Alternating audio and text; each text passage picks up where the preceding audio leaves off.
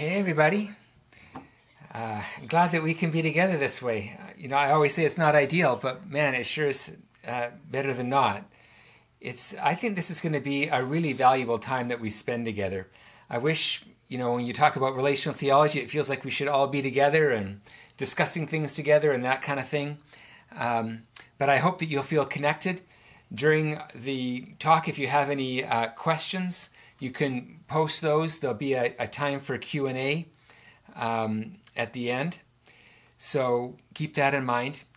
I just really care about what we're going to be talking about for these 4 times. It feels like this is at the center of our life. It's at the center of our Christianity, if you call yourself a Christian. And it really kind of defines who we are.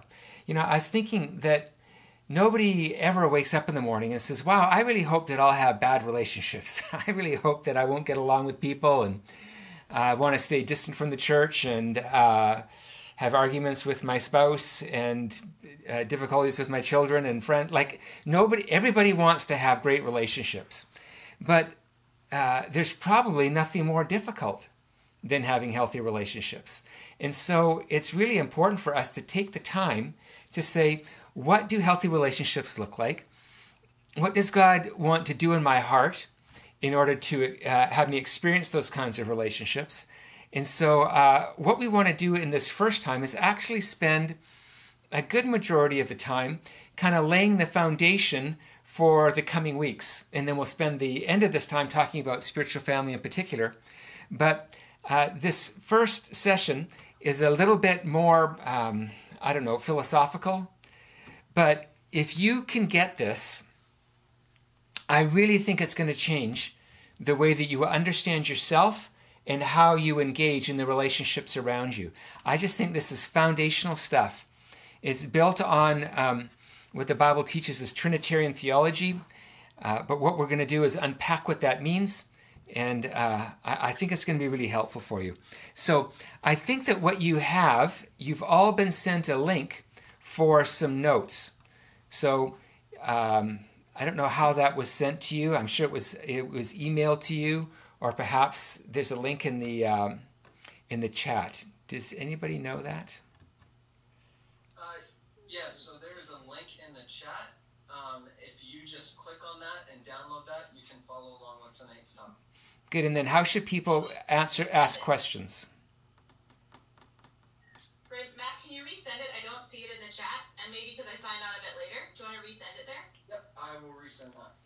And then that's where they can ask questions, is right there on the chat, on the sidebar. Perfect. All right, so we're going to ask kind of big cosmic questions, and don't worry, it's going to get practical really quickly. But it just helps to frame what's going on so that we don't think that this is just kind of one of many opinions and it's just something that a few people thought up. This is really rooted in the Bible, and it's actually rooted in the character and nature of God. So we want to begin by asking the question, what does it mean to be made in God's image? One of the most foundational truths of the Bible is that we were made in the image of God. We're not just the product of genetic mutations. There's actually been a designer who made us for something. And this is a huge philosophical point, because if we don't have a creator, then we really don't have a purpose. To have a purpose requires having a creator. And so God created us with a purpose. And one of the ways to describe what that purpose is that he made us in his image. So, first of all, that's already remarkable that we would be able to reflect the nature of God. I mean, this is just a mind-blowing thought. But we want to be able to begin by asking the question, what is God like? Isn't there lots of opinions about this? Well, what is God like? In Genesis chapter 1, the first book of the Bible, first chapter of the Bible, he gives the first description kind of who he is, and it's as he's describing us, which is also really fascinating. This is what it says in verse 26. It says, God said, let us make man in our image.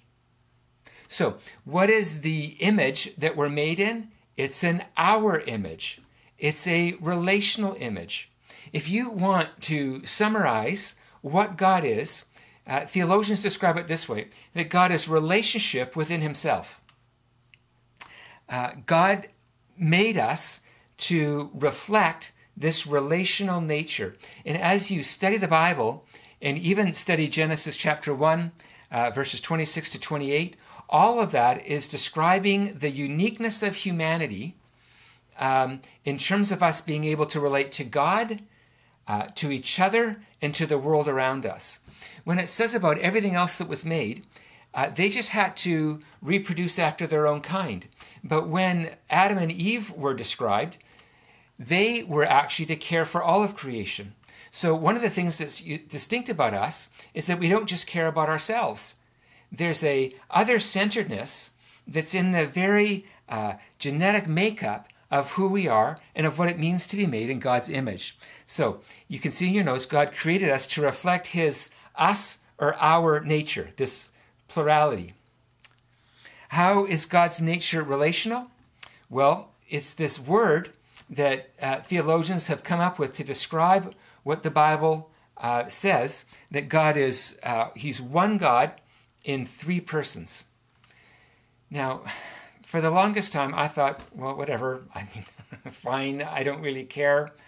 But the more I've studied this, the more it's central to most everything else that I think about. Because the most distinctive nature of the Christian God is this idea that he's one God in three persons. What that means is that God alone is able to capture what relationship is. He is unity in diversity. He's one God in three persons. He is the ultimate expression, ultimate essence of what relationship is. If you want to know what a healthy relationship is, you look at God. And he says, I'm one God. There's perfect unity in the Father, the Son, and the Holy Spirit. But they're also three persons. Now, people have tried to explain that for years. And if you can explain it, actually you're a heretic, because it's impossible to explain. All you can do is believe it. This stands in contrast to every other God. Monotheistic religions that only believe in one God can't teach you about love because there's only one of them. Polytheistic religions can't teach us about God because they're always at war with one another. Atheistic religions can't teach us about God because there is no God to relate to. Only the Christian God is relationship within himself. Three persons so perfectly woven together, they describe themselves as being one God. And so it is with us, that God has created us for relationship, that we're to be individuals, persons, in communion with God and one another. In 1 Corinthians 12:12, this is what it says about our relationship with one another in the body of Christ or in the church. The human body has many parts, but the many parts make up one whole body. So it is with the body of Christ. In order for us to reflect God, we all need to be distinct people that are working together in harmony as one body would. So sometimes people find it hard to see how diversity is necessary for unity. There's kind of this idea that we should all just be one and kind of lose ourselves in relationship.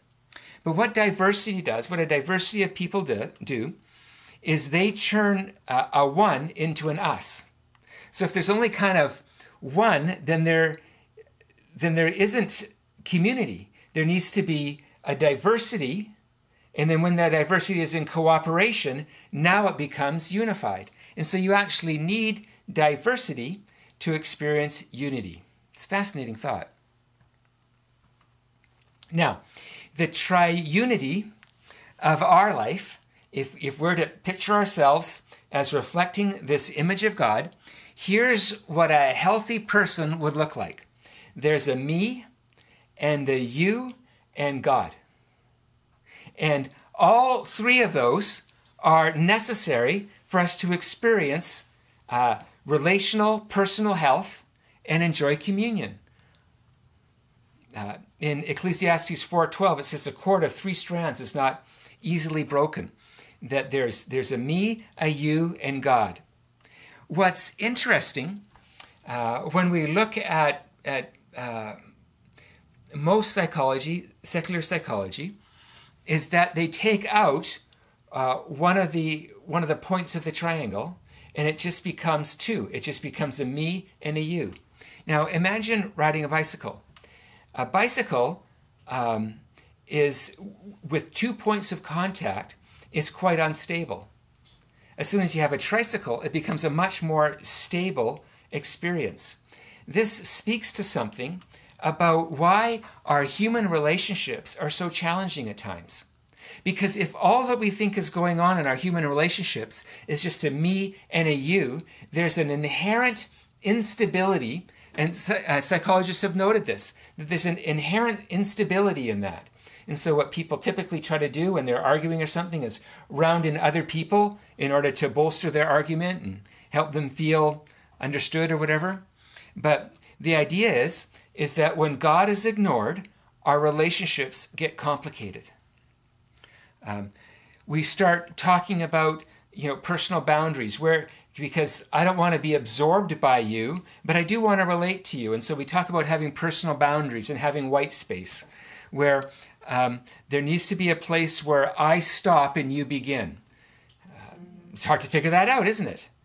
But if we're just all mushed together, then there is no real unity. There's just this, blob of relationship.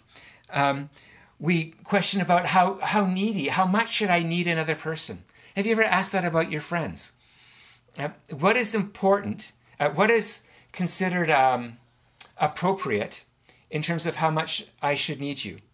If you've ever been around people who haven't quite figured that out, it's easy to feel smothered by them, isn't it? Or maybe you're the one who's doing the smothering, I don't know. But it's this wow, you're needing me a little bit too much, and I'm starting to freak out a little bit. I'm starting to feel absorbed by you. There's also the idea of self-sacrifice. It's a huge value in Christianity to sacrifice ourselves for the sake of another. But there's even an extreme in that. Do I just totally lose myself and have no opinion and have no kind of personhood or identity? Is the Christian ideal that I just entirely lose myself in my relationships and am just there for them? Is that what a healthy relationship looks like? Well, for sure, that's not true. That would be emphasizing the one God part, but not the 3-person part. In terms of expectations of others, what's an appropriate amount to expect from your church family, from your friends, from your spouse? This is not easily figured out, is it? That when I'm lonely or confused, how much should I expect my church family to be there for me? Quite honestly, I don't know of anybody who feels entirely content with their church family. Tons of disappointments. Part of that is because we're working through the expectations of it. How much should I really expect to get from another person? How much should I allow myself to be independent? One of the things, again, that we notice in church is that sometimes there's a social pressure that if something's happening at the church, then people almost feel obliged to participate. It's not because they want to, it's because they feel embarrassed if they don't. And so maybe even on a Zoom call, who all's there? And, I wonder why so-and-so isn't there. And am I allowed to be an independent person? Or do I have to always do what everybody else is doing? Have you ever felt that pressure to conform, maybe even at school, that you don't want to ever feel like the outsider? It's even why we wear the clothes that we wear, so we try to fit in, but then we try to be slightly unique. It's complicated. And finally, just in terms of feeling suffocated, have you ever been in a relationship where you just felt kind of, it's just too much, they're asking too much of me? Well, all of these problems in a relationship are symptomatic of trying to just have a me and a you relationship without factoring in God and then trying to understand how being made in the image of God, we're to reflect that in the relationship that we have with one another. And so you can see how these are actually, the issues that we have are very practical. And what we're all trying to figure out is how to have a relationship that's in the image of God. Because in God, they are thoroughly one. It's not like they're a little bit together. They're thoroughly one. They're one God. Not a little bit or just in a kind of a metaphorical sense. They're described as one God and three distinct persons. It's not just kind of different expressions of the one God. They're actually three distinct persons with their own personality, their own purposes. They're thoroughly distinct. Well, I don't know about you, but it just makes me want to worship God that he figured that out because none of us have figured that out. Like, how do I be totally together and still my own person? You know, I've been married for 34 years and Debbie and I are working on that. We're, moving along, but it's hard to figure out. So here's whether you're into theology or you're into psychology, this is the gold standard of love. And I'm going to give you a fancy term, and it's called differentiated unity. This is something that you can impress all your friends with. Let me just, if you don't have your notes, I'll put it up here. Whoops, indifferentiated, that's a bad thing. Let's try this again. We have differentiated unity. So differentiated means that we're different people. But it means that in our differentness contributes to unity. You see that?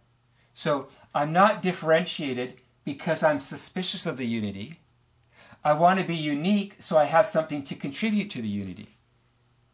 Because healthy relationship is not intimidated by unity, but the unity is not intimidated by differentiation. Actually, the unity enjoys the differences.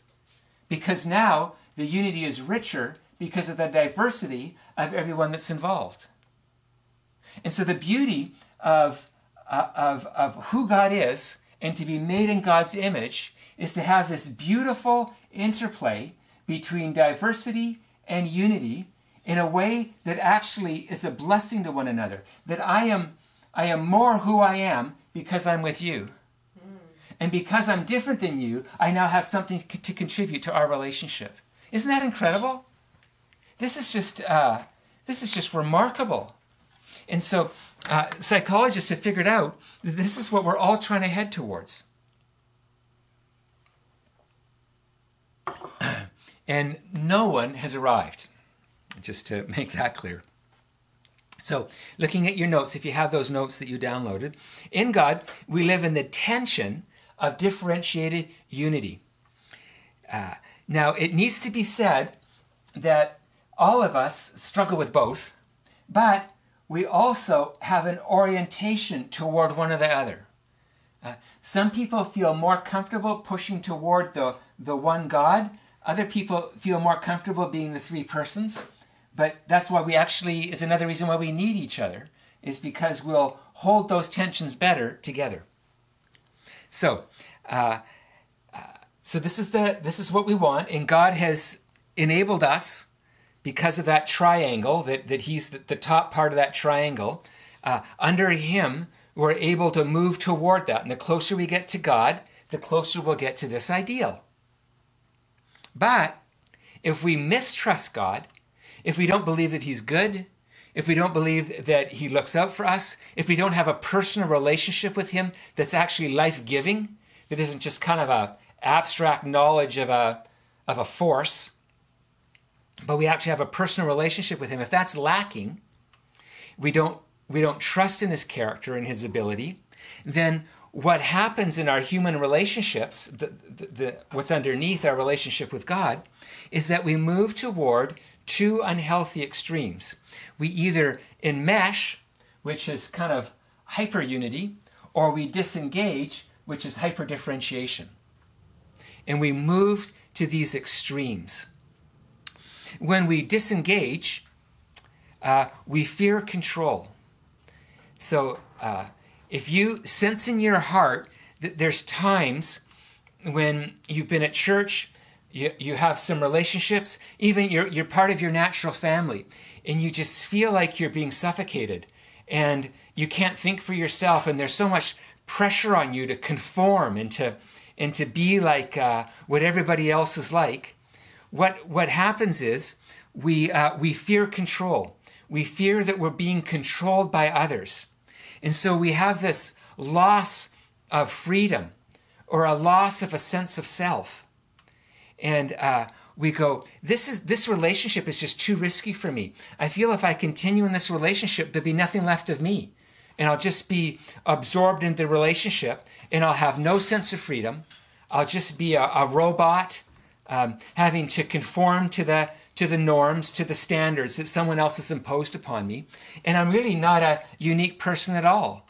I'm not expected to be different. I'm only expected to be unified.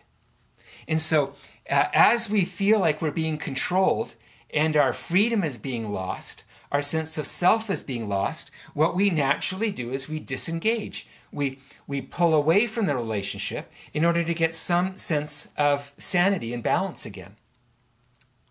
The other thing that we do is we will enmesh.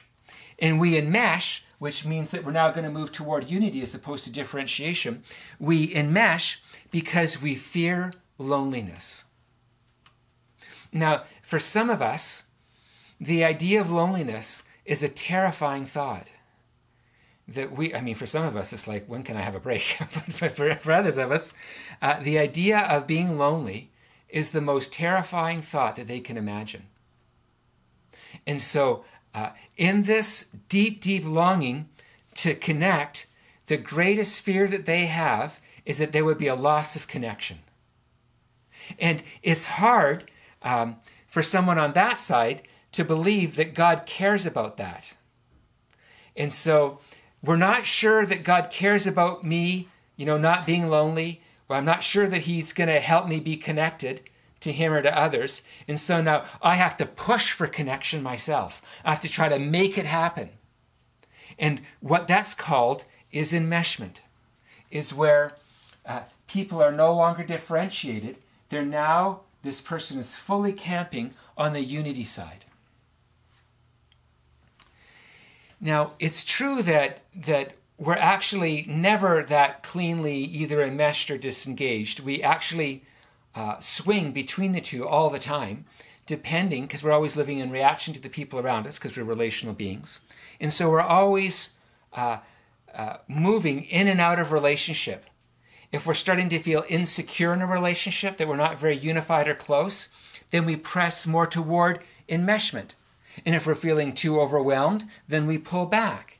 And so what's going on all the time in all of our relationships is this dance between disengagement and enmeshment. So we'll put enmeshment over on this side. And then we'll put disengage over on this side. And so what we're doing then is we're constantly moving back and forth on this continuum between these two unhealthy extremes. We long for this, but it's so hard, especially if we don't know how to find a relationship with Jesus first. And so we're constantly moving back and forth. And you can feel this in a relationship. You can feel that when you start feeling insecure, you start pushing toward needing them more. It's that Pac-Man, if you remember that old game. You start chasing. But when they start chasing you, you go, oh, this is a little overwhelming. And I'm feeling maybe used by them and whatever. And so then we start swinging this way back over to wanting to get some distance. And so this is what we're doing all the time in our relationships. Watch people have a conversation. Well, with COVID, we aren't spending much time at work. But watch people having a conversation in the lunchroom or at the water cooler, as they say. And what you'll do is you'll watch somebody make a statement that's differentiated. They'll make, I don't know that I agree with this. Like they'll make a unique statement. And then the other person, because they just went in this direction, they made a unique statement. Well, this person is going to say, well, I don't know. This is what we've been thinking. And then you'll watch the person go, yeah, that's true. And then they'll come back this way. And then the person will feel a little bit better. But if this person then fights even harder, then this person will try to go, well, you should be thinking about other people and not just your own point of view. What about so-and-so? And they're trying to push them back this way. And the harder this person pushes them to think like everybody else, sometimes this person even wants to become more opinionated and more distinct. And so these things are, in our relationships, they're in constant tension with one another. So what we've tried to do, if you take a look at your notes, we've drawn this out in a little bit of a diagram. And I hope this is going to be helpful for you. I spent far too many hours trying to think of all those words in there. But let's see if we can unpack this. So take a look at that diagram. What we see in the middle, we'll do a slightly different color. So what we're all hoping for, that's too thin. Well, this is more appropriate color. Here we go. Oh, that's still too thin, but let's try this. So what we all want is we all want love. Isn't that sweet? And so everybody wants to have a love relationship. And a love relationship is both secure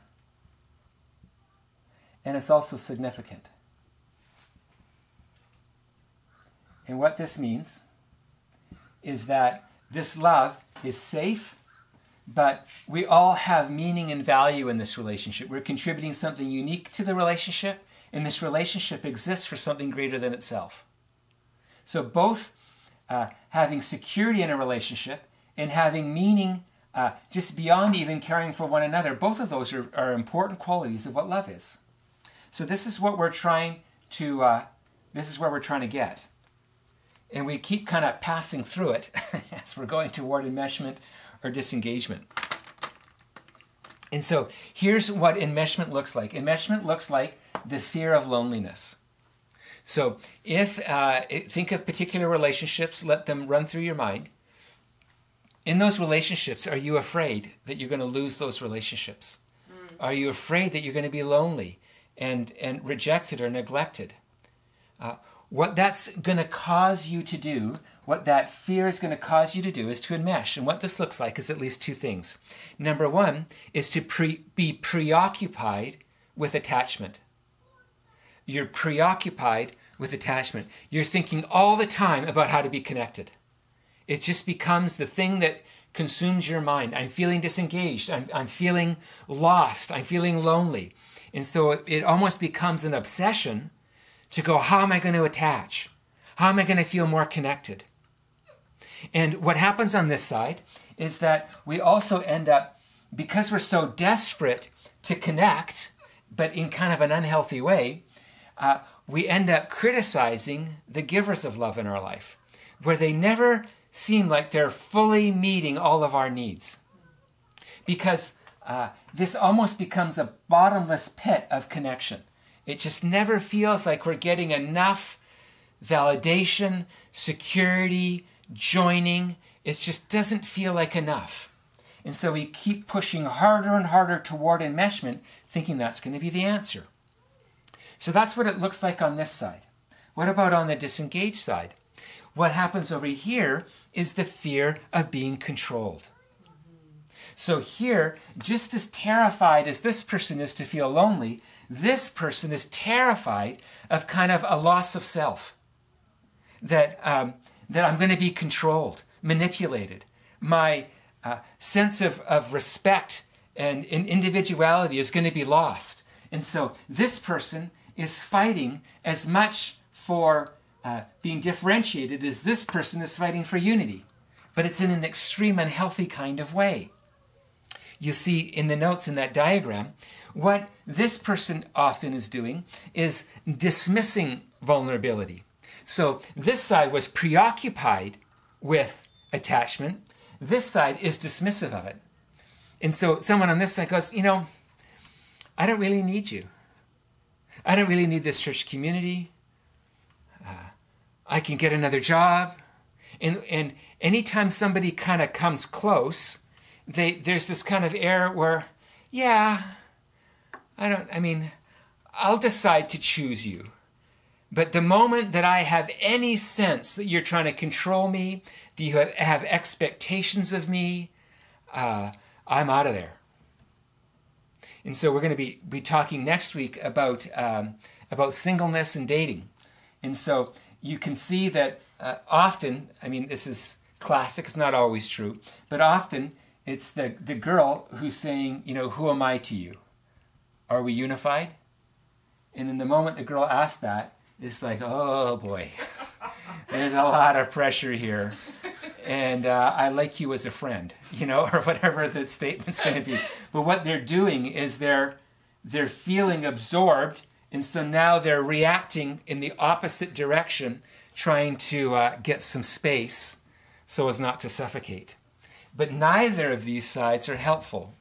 And the final thing that we'll say here is that there's a strong protection of self on this side. That it feels like the greatest sin would be to lose myself.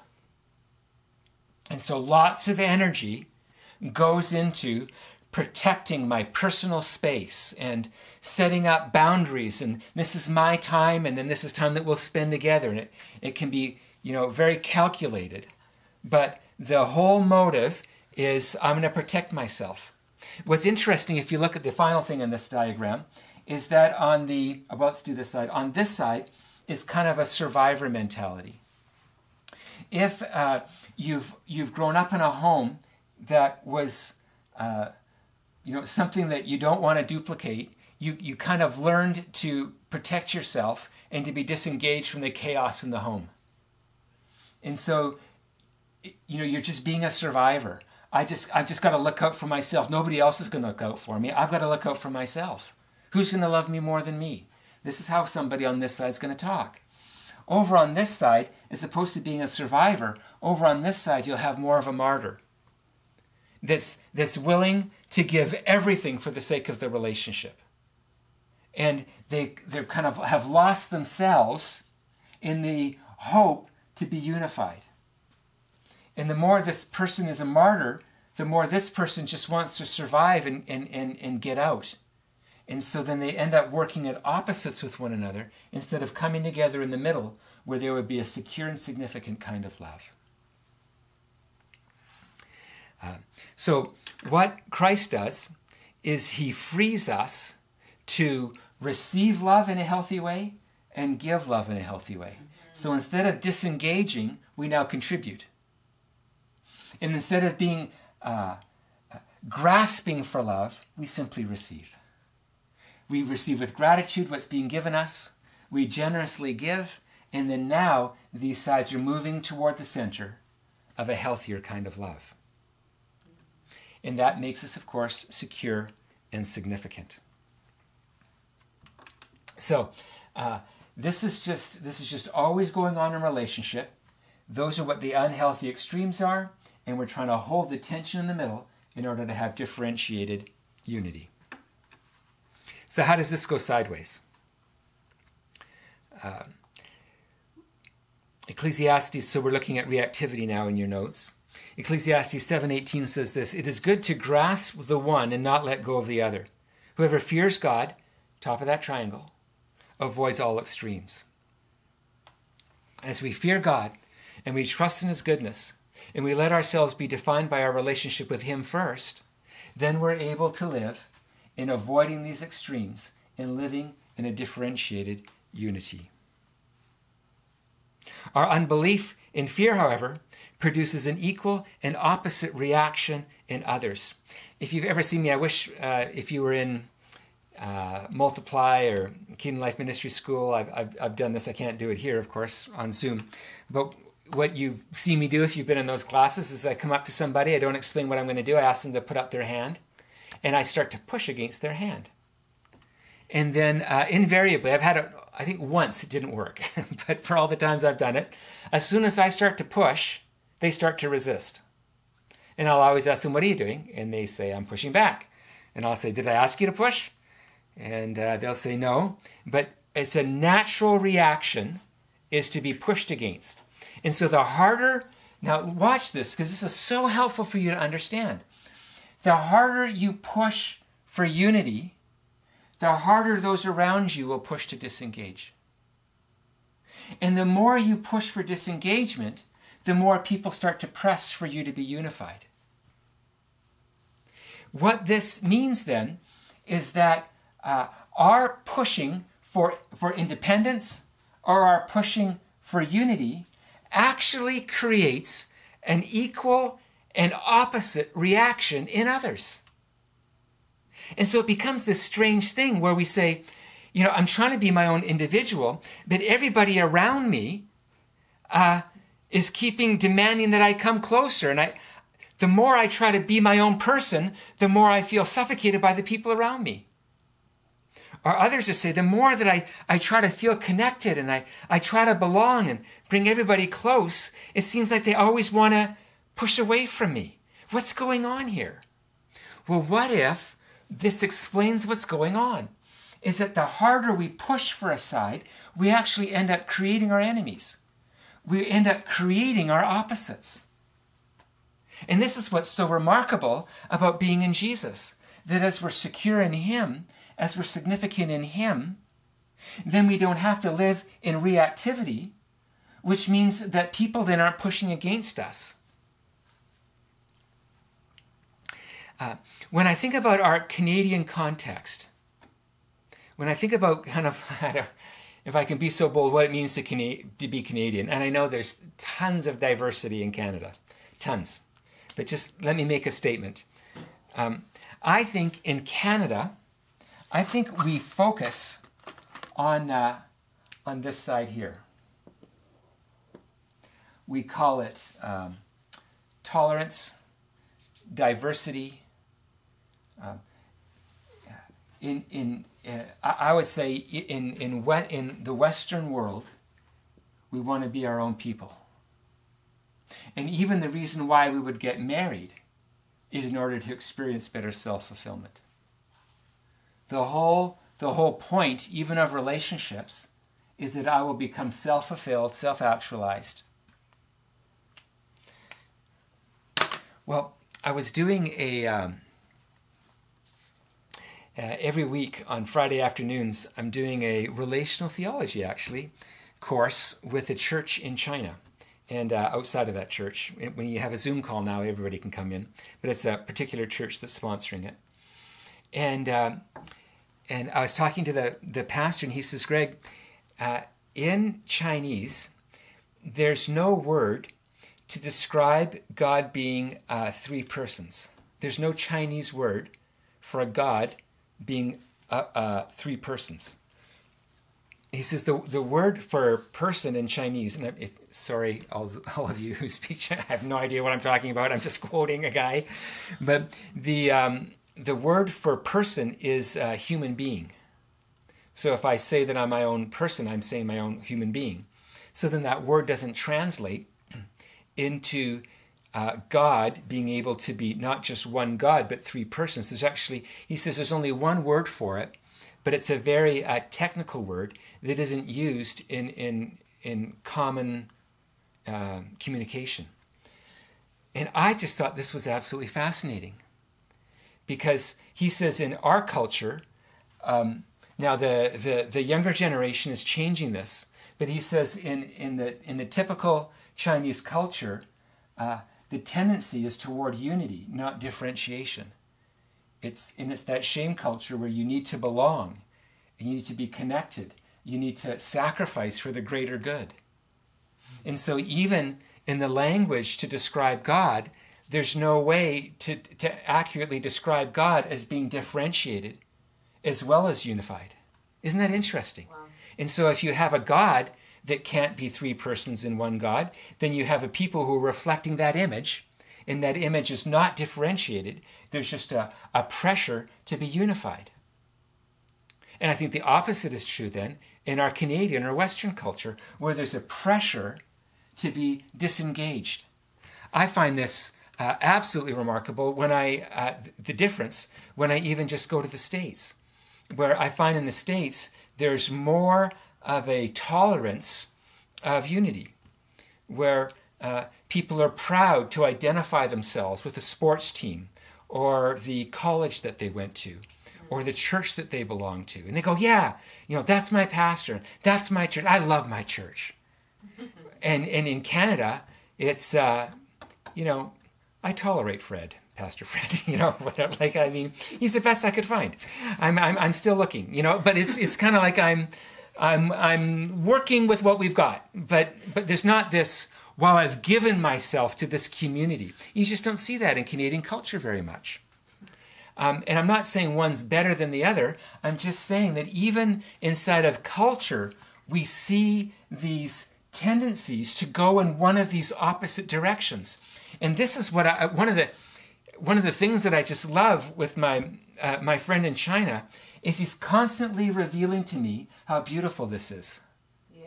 And my Canadian mind needs to hear this over and over and over again because I don't hear it in my culture. And so I need him to help me understand this.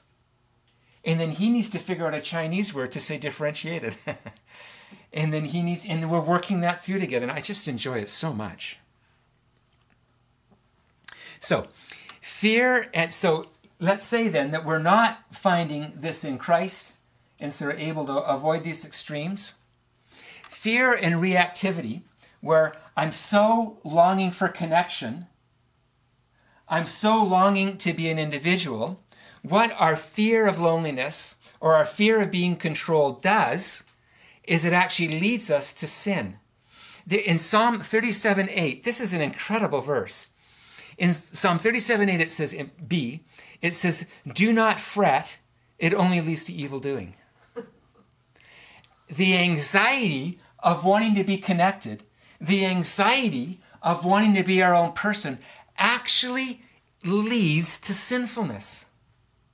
This is amazing. So you try to stop being angry or lustful or controlling or manipulative.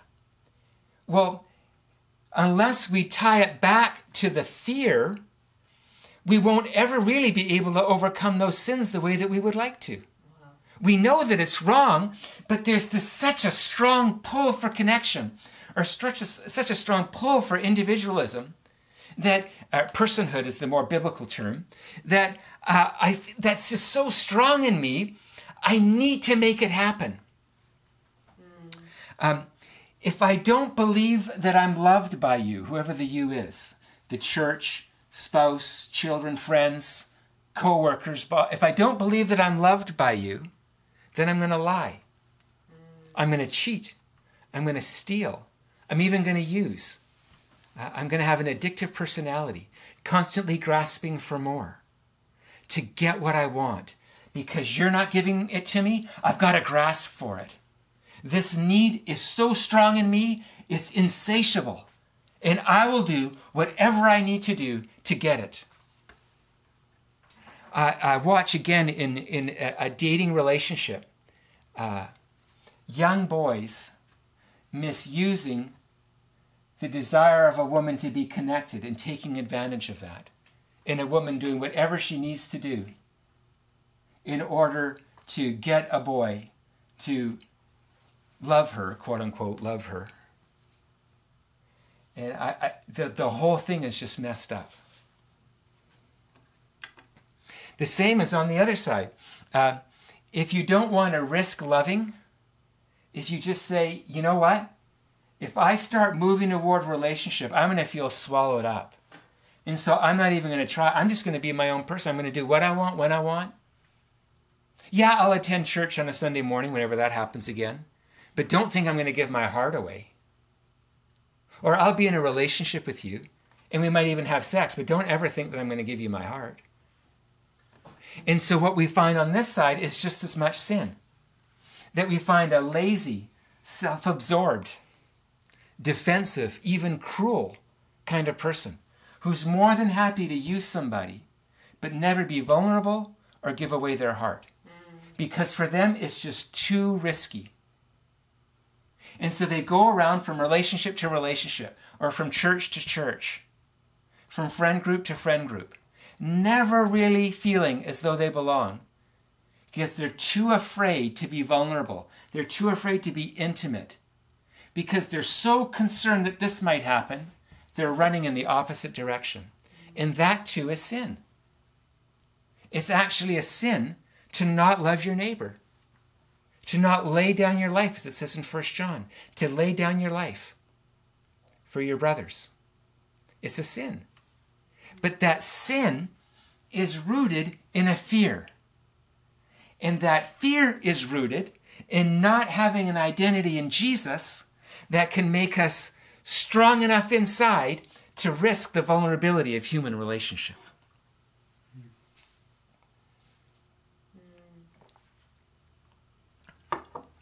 So let's wrap this up, and then we'll do a bit of a Q&A and how this ties in to the church family. So in church, our fear of being enmeshed leads to loneliness. So this is introspection time. Do you feel lonely in a church community? Do you feel like you're just kind of on the outside looking in? You feel like people don't really know you. You don't really feel like you belong. You feel like a visitor. What if that feeling of feeling like an outsider and that people don't really notice you, nobody really says hi to you, what if, for sure, that could be something about the dysfunction of the church. No question at all.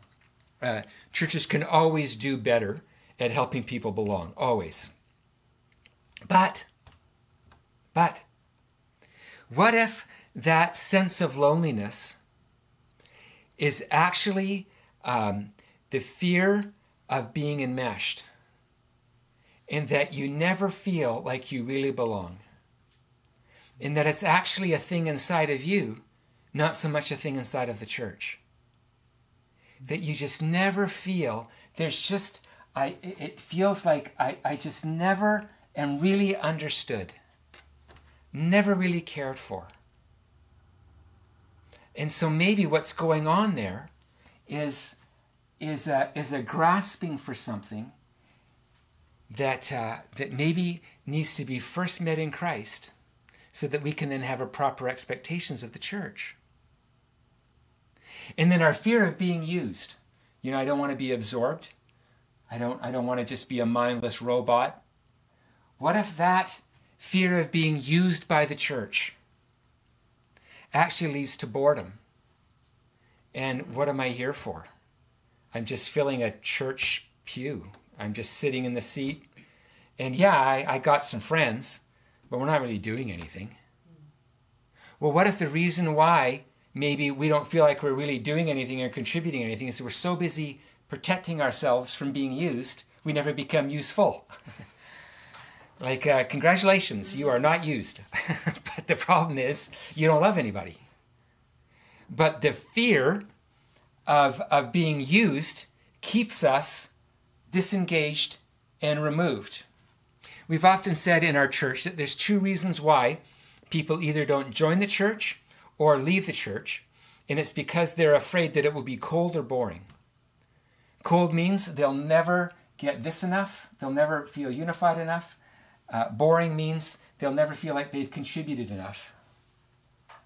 And these feelings of feeling cold and boring, yes, have to do with how well the church performs, but it also has to do with our own hearts. Are we self-protected? Are we demanding something that humanity, or a church community, could never give us? And what ends up happening, and this just breaks my heart, you guys. What ends up happening is others' reactivity confirms our fears. So, I feel, I want to disengage. I don't want to be taken advantage of. And so what do the people who are more on this side do? They say, come on out. Why don't you belong? Why don't you sign up for this program? Why don't you, and they go, you're overwhelming me. I feel like you're just pushing and pushing me. Why do you do this? Well, their reaction to this fear almost confirms what we're afraid of. And so we end up setting up this horrible scenario where the very thing that I was afraid the church would be, something that would try to absorb me, where I'd lose my individuality, actually becomes true. But it becomes true because people are trying to reach out, but you're just interpreting it as being smothered. It just breaks my heart. Or if we look on the other side, that, we so want to belong, and we just try to have friends, and people are going, oh my, this is called a needy person. I just don't want to know. I don't know if I want to get that involved, because I think that's going to be a bottomless pit of need. And so they push away, people push away from us. And as they push away, we go harder. And why doesn't anybody want to be my friend? And I try to reach out, I try to care, but people just don't seem to be responsive, and they don't seem to have time for me, and I don't get invited to things the way that I wanted to. Well, what if they're picking up in the spirit, as it were, of your fear of being lonely, and they're afraid that they're going to be absorbed? And so you can see how this just breaks my heart. You have a group of people in the church who are just wanting friendships, but as we talked about, in being preoccupied with attachment, in that longing for friendships, it ends up driving people away. Oh, this is the exact opposite of what we want church to be about. But as we understand ourselves to be in this triangle, where God is our ultimate source of security and significance, then we can engage in church without being so needy or so guarded. And then we're able to enjoy community the way that we've always longed to. So, loving communities then, look in your notes, loving communities champion differentiated unity. And this is what it looks like. Being a loving church community champions security and significance. It champions attachment and freedom. It champions calling people to self-sacrifice and also saying this is a place where you're going to be extravagantly blessed. It champions just accepting people exactly the way they are and being a community of tolerance and understanding, and that there's expectations. Do you see now how hard church is? Wow. Where we value structure and creativity. Let me know if you figure that one out. Just, I'll take you out for coffee. It's on me. I'd really like to figure out how do you value both of those things at the same time. It's not easy. We value community and mission. Which one do you feel more afraid of? Do you feel more afraid of mission? What are they going to ask of me? And you start to pull in this direction. Oh, I know what's going on. They're just using me for the mission. I get it. Or do you always push for community? Or do you push for mission? And we got to win more lost people, and we've got to reach out, make a difference in this city and in the nations. If you push too hard on that, then people are going to start to feel used. This is the tension of relationship. Safety and growth. One of the things that I've noticed in my small group, some of the guys in my small group are on this, and man, I love those guys. I love my D group. It's just so fun. And I remember there was a couple of us and just really enjoying being together, and then we invited somebody else in. And I remember, them saying, well, we kind of really enjoy it as it is. I'm going, trust me, this guy is just great. You'll love him. They go, okay. And so he's been in the group now a number of months, and he's just fantastic. And everybody goes, wow, I can't imagine having this group without him, because he's just such a quality guy. Well, people think that safety and growth are almost at opposites with one another. But it's possible to grow and expand and to feel safe at the same time. But this is a work of the Spirit, isn't it? Without the Spirit of God, all of these things are opposites. But in God, they're perfectly unified, because God is one God in three persons. There's no conflict of these things going on in him. And so the closer we come to him, the closer we're able to maintain these tensions even in our own hearts. So we must be faith-filled enough, though, to risk every once in a while. If you look at the kind of the rhythm of our church, sometimes we'll go toward uniqueness, other times we'll try to press toward doing things together. And we're trying to hold these things in tension.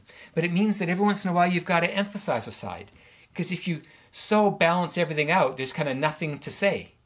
And so you have to, one of the things that we joke about is kind of the wrong way to say it, but one of the things that we muse about is that we know that we're doing a good job leading the church when we get complained about being both. You know, when people complain that we're too much about mission and too much about community, it's like, phew, I think we're doing okay. I mean, I know that that's not, but it's this idea. I mean, it just happened last week where I had somebody saying we're not caring enough about the mission. And in the same week, somebody says, I don't feel like I'm enough a part of this community. In the same week. And so this is the tension. And so we kind of want to be guilty of both, because maybe we're closer to being able to hold that tension. In 1 Corinthians 12:8, it says, now to each one, the manifestation of the Spirit is given for the common good. There we see that differentiated unity, that every person in our church is unique, special, needed, valued, and respected. That's right. Every single person needs to be different. Because if we're all the same, then none of us are needed. So every person brings their own unique contribution to the community, but it's always for the common good. Can you be so secure in yourself to be an individual, but you're using that individuality to bless the community? That is the mark of maturity. When somebody can be a person, but not be afraid to join. Yeah. This is the hallmark of a mature person. Yeah. So how do we then grow in these healthy relationships? We walk in faith in one hand and empowering grace in the other. So I'll just close with this. How do we walk this out as a community? We do two things. We be very kind and merciful and compassionate to one another and to ourselves. This is hard. And nobody has figured this out. No church has figured this out. For sure, no individual has figured this out. For sure.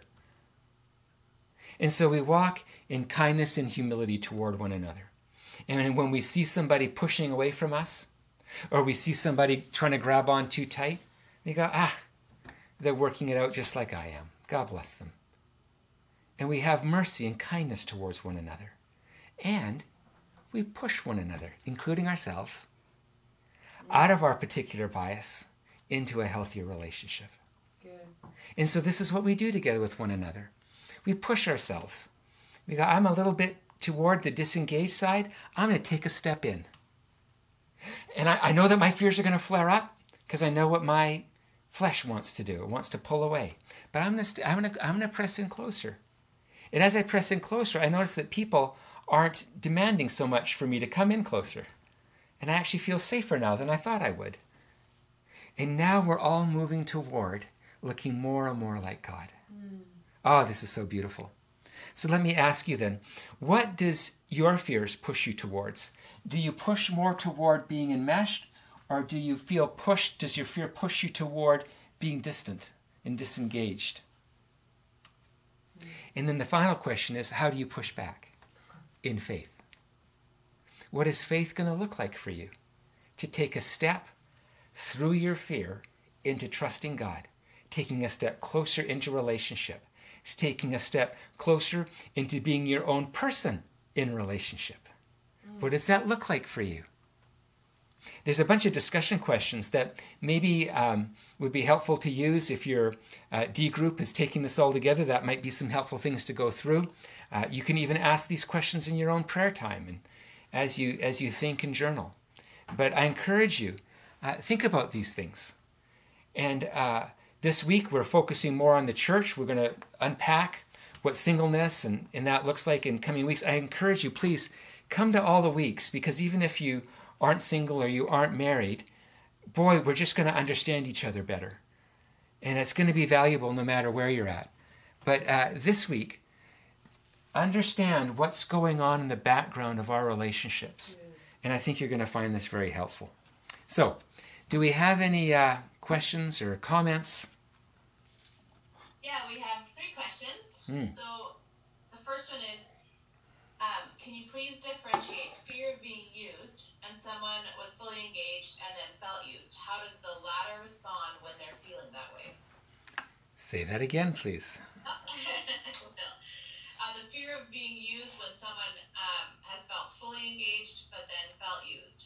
And so, yeah. So I just feel used all the time.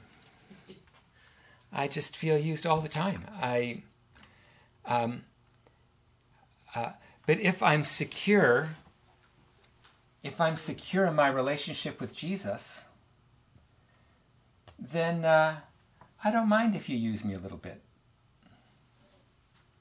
But what makes me decide that I don't want to be used by you so much is not that I need to disengage, because I'm already secure in my relationship with God.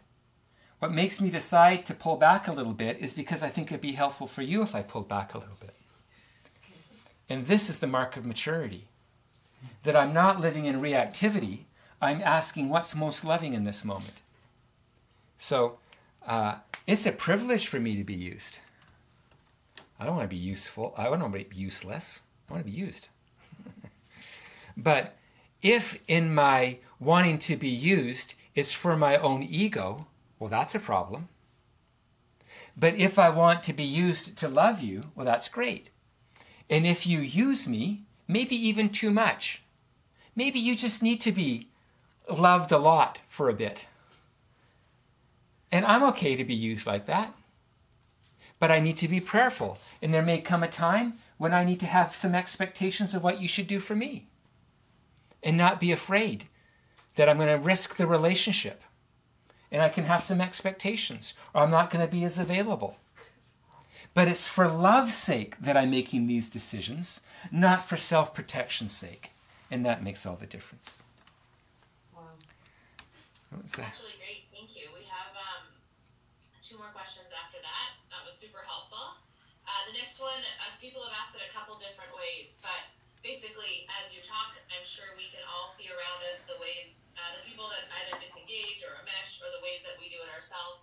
But when it comes to is there a healthy way to respond to others when we notice them being sort of needy or disengaged without being like, oh, you're being this thing? So how do you point this out in other people? Is that what the question is? I think that is. Or should we? Might also be. Yeah. We can have a new job in the church, just identifying the fears and dysfunction in others. So that's not a great job description to have, to be that guy that points out these things. But I think what happens is, you look at somebody who's desperately trying to fit into the church community, and they just are a bottomless pit of need. And it's just cruel to not say something. But again, the issue is, am I saying it because I'm frustrated with you? Or am I saying it because my heart breaks for you? Or you see somebody who's always on the outside of the church. Are you saying it because you're bugged with them, that you're working so hard in the church? Why aren't they working as hard as you are?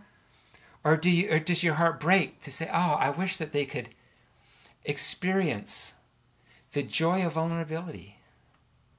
And that vulnerability would no longer... So you can see that these things are about motivation more than whether they're about what to do or not. One of the other things that needs to be talked about is I was just talking to somebody today about this. My counselor or mentor, who's a psychologist, he describes counseling as pat, pat, pow. And I think that's just such a funny thing to say. But he says in counseling, what you do is you pat, pat, pat, you pat, pat, and then you pow. Meaning you're empathetic, empathetic, and then you challenge. And then you go back to being empathetic, and then you challenge. And so what you're constantly doing in a relationship is saying, is this a time when I just absorb the dysfunction of the other person? Pat, pat. I know that you came by that struggle, that fear honestly. And I would probably feel the same way if I had your past, all the things that you've had to go through. And so we're just empathetic. But then every once in a while there needs to be a pow. And there needs to be but this is what it's costing you in your relationship with God and others. And so you say it because you love them. I know that I've done a pow well when at the end of the pow, the person says, thank you. Because this wasn't about me. It wasn't because I was frustrated. It was because I love them so much. I just want them to experience God more and healthy relationship more. And so what I typically need to do is not say something until I know that it will be good news. Yeah. And sometimes it's taken me years to get to that point. Sometimes it takes me a few seconds. But I wait until my heart is genuinely able to have that moment of what we call in our church courageous conversations, that I have that moment that's genuinely for their benefit. Yeah, so this sounds a lot like the first answer, but there you go. Last one? Oh, that's helpful. Yeah, the last one. And that's perfect because there was follow-ups on what does loving people in those spaces look like, and you really answered that without me having to ask it. So there you go. That was great. The last question is, as a Canadian church that probably tends towards disengagement and guardedness, how do we express our desire for love without falling into enmeshment? Or are we doomed to be perceived that way? It depends how pessimistic I'm feeling right now to answer that question, I guess. A Canadian church that's trying to build unity always runs the risk of appearing, if not being, enmeshed. Yeah. And I pray that we would always have the humility to keep being reflective on ourselves and never thinking that we've got this nailed. So I think it would be easy for the church to just look at people who aren't engaged and go, oh, they're just suspicious Canadians. I find it really helpful to go, what part of their suspicion is actually reacting off of me being religious and demanding conformity and that they all fit into the mold and follow the structure. And so as somebody watches me working on my issues, it creates safety for them to work on theirs. But if I'm just pressing for change on their side, then they'll resist me. Yeah. And so I think we can even do this corporately, not just not just personally. There's a church. I think that we need to let the community know that this is how we're struggling. These are the questions that we have. This is what we're working through as leaders or as small group leaders. And as we walk in transparency and as we walk in humility, I think people are very generous. And they'll go, yeah, I do feel smothered at times, but I'm looking at their hearts and they're just trying to figure this out. And so I think humility and transparency fosters forgiveness and kindness in other people's hearts. Yeah. But when we as a church walk around thinking, oh, I've got this figured out, and they're all the rebellious ones, well, I think that's sin. And they're going to react off of us for very good reason, and they should.